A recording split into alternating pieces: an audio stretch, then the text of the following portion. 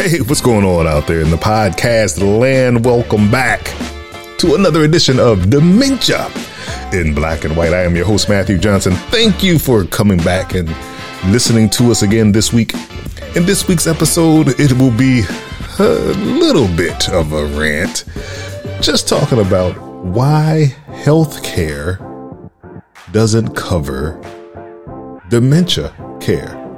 Let's spend some time discussing that topic in this week's episode of Dementia in Black and White.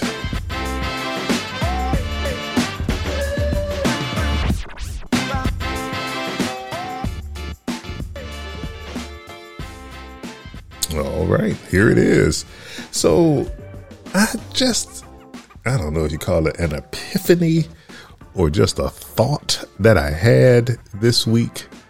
I'm sitting around thinking about how much it costs for dementia care as a caregiver for, a person caring for someone who has dementia.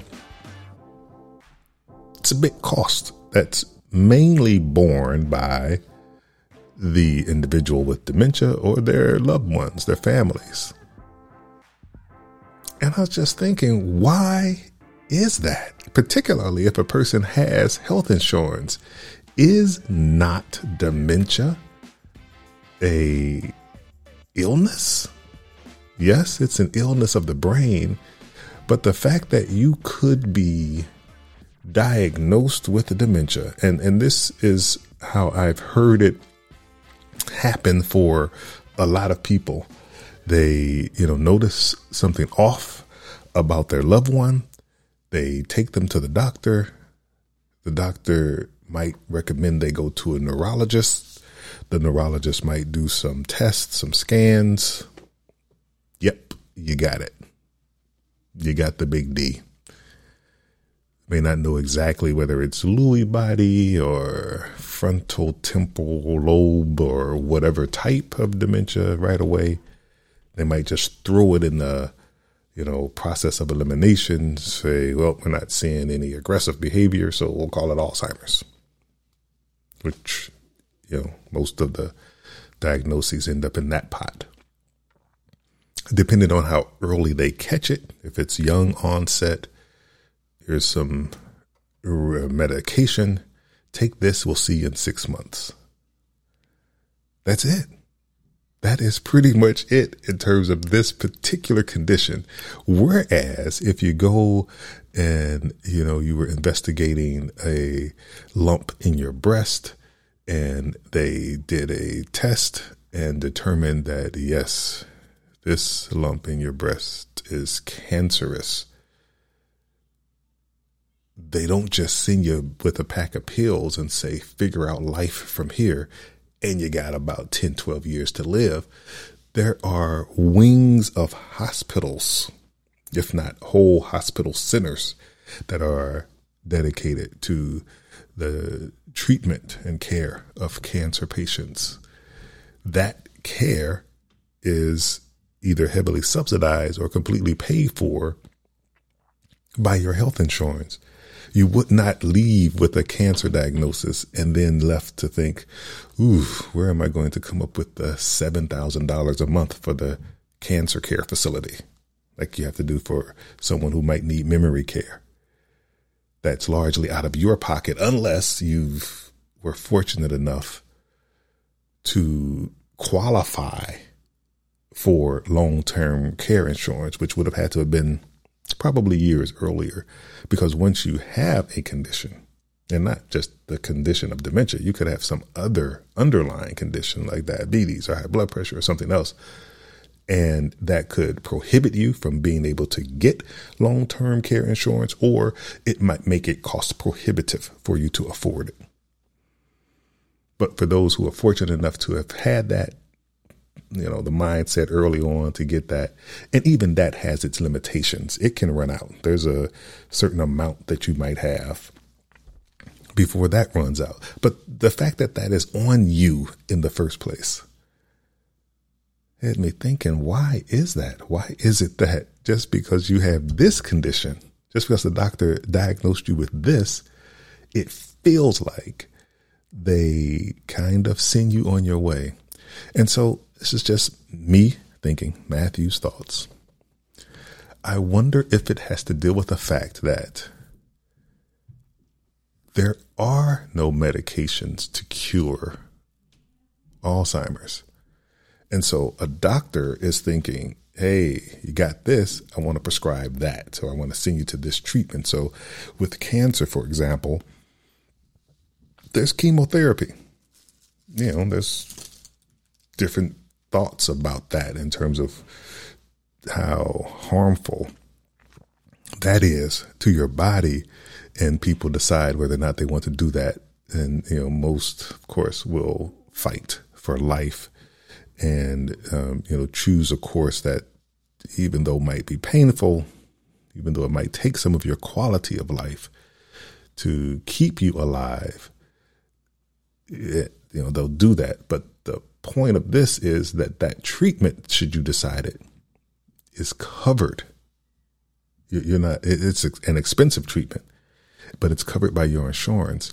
Whereas if the doctor says you have this condition, the expense is there in terms of caring for someone with that. But the insurance, for some reason, is like, not interested. And I liken it to if you had car insurance, and most of us do that have a car. For whatever reason, they carved out accidents caused by people texting while driving or being distracted while driving. Those accidents are not covered by your insurance. So if you happen to have an accident, either with someone or you yourself, you're texting while driving and run into a tree or something, your damage is not covered. That's going to be out of your pocket.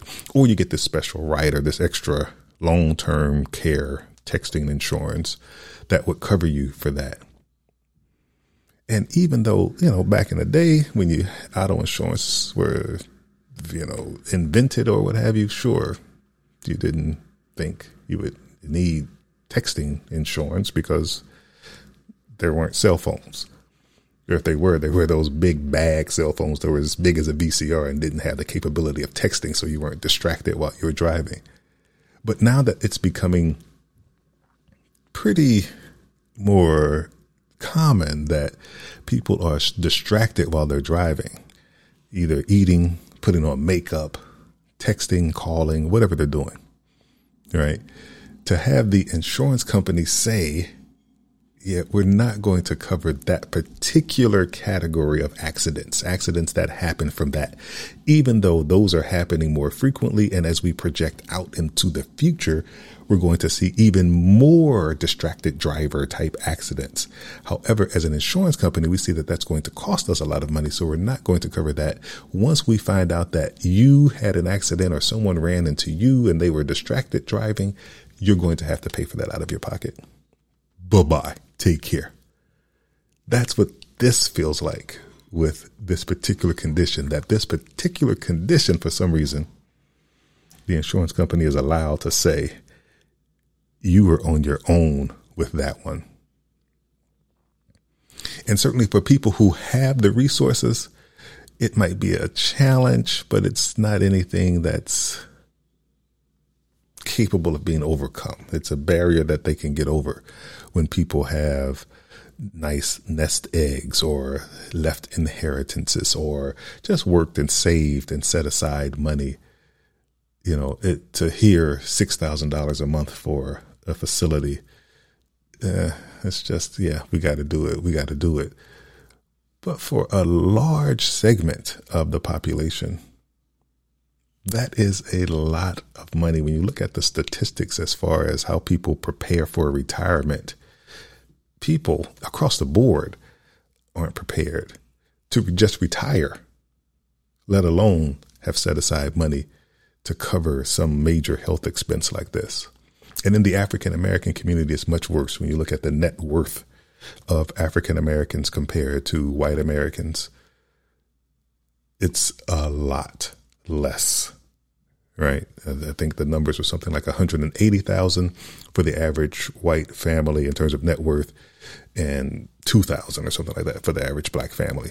So you can imagine just on average, an African American family would choose to take care of their loved one in the house, and not necessarily that they're choosing that every time. It might be that that's the only option that they really have. And why is that? And so I know Congress, they have some, I believe, in this recent Build Back Better Act. I believe there's something in there to help reimburse either caregivers or people who are, spending money for things, like dementia care. But even that, I believe, just falls short because, again, that's you having to spend the money and then getting a tax credit for it, which is a form of a reimbursement. But still, it seems odd that setup exists, that you have health insurance. This is certainly a health condition. This is a disease of the brain. Other psychiatric disorders are covered. They have psychiatric hospitals for certain things and all of that. But this one, no. I just think that's odd, and that at some point needs to be fixed. But in the meantime, and in between time, while we're waiting for the powers that be to address that, and I know some large organizations are trying to do that, but I think that this can be a grassroots fix. As I am doing my search for a memory care facility, and I've now started to focus on smaller facilities that are based out of homes, I had this thought, and I'm going to pass it on. And I think this would just be a great idea for somebody to run with. And I give this freely. So if you take this and happen to make $1 million designing this app that I'm about to describe, more power to you, but get to it quickly because I need it. Someone should develop an app where you can put in your zip code and find out if there are other people, not homes that are licensed and professionally run, just families that are taking care of a loved one with dementia in their home. And maybe those people can come together. Because I would imagine the setup that I currently have, I have 3 different people coming in throughout the week. And, it's just 5 hours per shift or whatever. They're coming in to help out. And there's probably other people right here in this neighborhood that are doing the exact same thing. And, I kind of have my thing together now. I got a nice little groove going. And as it turns out, this house is big enough that someone else could come in. Someone else who has dementia could come in. And, if they were at the kind of same level of activity as my mother, the same level of, the progression of the condition,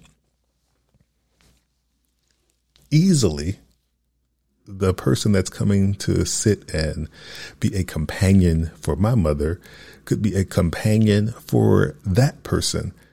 And we could, combine resources, if you will. We could be a respite for each other, right? And so if you wanted to find someone to have relations with, there's an app for that. You can just go on, pick the phone, bloop, swipe left, and there you go. 20 minutes later, you're meeting at the Panera parking lot. Not that I've ever done that before, by the way. There are, Match.com. You can find your loved one. There are Roommate.com. If you're looking for a roommate in college, my daughter went to do an internship up in Boston, and she just went on some app and found some place to stay for the summer while she was doing her intern with other people who also happened to be doing an intern there in Boston, right? So it's completely possible, but why isn't there something like that for this? So instead of me trying to get with a facility and deal with the people who may or may not have the level of care and concern for the people they're caring for, find someone who's like me, who loves their loved one. They're putting in that time and energy to pull together a network of support. They have it. And now they could easily add another person to that or two. And where I am for my area, that's what it is. It's no more than 3 people, or maybe 4, before you have to get into the licensing and all of that. So it doesn't require anything, anything official. I mean, you might have to register, but that's a small $25, $50 fee or something. But there's not a, licensing and all that you have to go through. This is just your home. You're caring for your loved one, and then you add a person. Man, wouldn't that be great? Get people to register. Don't know how, that works in terms of, the financial thing. Maybe you pay to have your house listed there or whatever. And then however it works, I'm sure you can have ads on it for whatever other services that relate to the community and make money that way. But I am telling you, that is the fix. It would work. I think it is better than having a corporation try to resolve this problem with memory care facilities being so expensive and the cost not really being associated with the level of care. There are places that cost $12,000 a month and smell like a place that costs $4,000 a month. And that's not a positive smell, by the way. So I think when we allow kind of capitalism, generally speaking, or big corporations, or even small corporations, just to have the business world design and fix or come up with solutions to things that really require a great deal of compassion and understanding, I think we miss the mark, and it's trying to fit a square peg into a round hole when we do that, because we have such high expectations that we're going to find a place that's going to be like home for my loved one. How about we just find a home, an actual home, someone's actual home, and we can come together, build a network, a co-op, whatever you want to call it. And, there could be, you help the person with the cost if they've already got that developed, or since you already have a house and they already have a house, you take on my mom for 30 days. I take on your mom for whatever. All of that can be worked out with the people. What an idea. Somebody please design that app. I'll be one of the first people to sign up for it.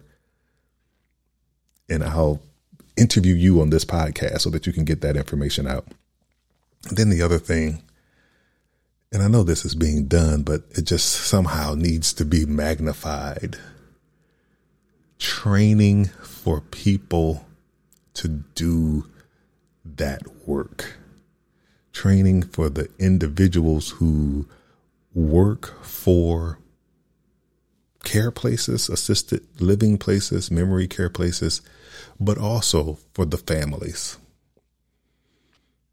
Develop some 40-hour training that really is very explicitly related to caring for someone with dementia. And then you could even break down, of course, the different types of dementias, because they have perhaps more specialized training if someone has Lewy body dementia versus Parkinson's dementia.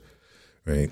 There might be some behaviors that are associated with some of those that a person who has just gotten that diagnosis, when they're sent home with the medication and saying, see you in 6 months, that they might need to know. Come up with something that is culturally sensitive as well. Recognize that in developing the training, you have to have people that look like every customer that might be served by the training, which might mean it's going to have to be translated into different languages, because right here in the U.S., of course, there are people with dementia who speak Spanish as a primary language. Various Asian languages are spoken. The African American community, culturally speaking, might have just a different twist or take on how to approach care than, someone who's not. Right. So have something that is culturally sensitive, that is just, drilling down into what's necessary, how you communicate with someone with dementia, how you get someone to take a bath, how you, need to, maybe nutrition, all of it. And by putting that together, and again, having that be virtual and perhaps online, and then someone stamped with a certified seal once they've had that, and have it, with a practicum that they have to have worked with people with dementia. Not just, I took this training, so I know how to work with people with dementia. No, you took that training, so now you're ready to have some real world experience, perhaps. But once they've had that practicum, once they put in their hours, they've become some certified seal. Again, it doesn't have to be government, doesn't have to be corporation, just a small company, a small individual, whatever, who's doing a small company, even a sole proprietorship. Develop this training and have that seal. Trust me when I tell you, once the reputation is out that if you have this particular training, and you're talking about caring for someone with dementia, then that spreads in that community. That person is associated with this app, or maybe now we've got another app that we just developed for the training. Those two, we're good. We can handle this. Grassroots. We can do this just ourselves. We're taking care of our people in our homes. We are, getting the things done. Families are being cared for, and we don't have to find $6,000 a month to pay for a service that we may or may not feel comfortable leaving our loved one there. But if there's somebody in my neighborhood 2 blocks over, I probably feel a little more comfortable there. One, it's 2 blocks over. When I'm on my walk, I can just walk in and see mom, and vice versa, right? If we're doing this in a collaborative way. And unfortunately, there are more people who are caring for their loved ones in their homes than there are in facilities. It's just that we're not connected right now. Somebody design an app. Connect us. Let's solve this problem from the grassroots up. All right, folks, that's it for this week's episode of Dementia in Black and White. I am your host, Matthew Johnson. Thank you for tuning in this week. Come back next week. We're going to just keep it moving. We're going to continue to talk about this. And until then, absolutely, that's wonderful what you're doing, taking care of your loved one. Continue to do that, but also take care of yourself so that you can be around as long as they are. Until next week, I'm out.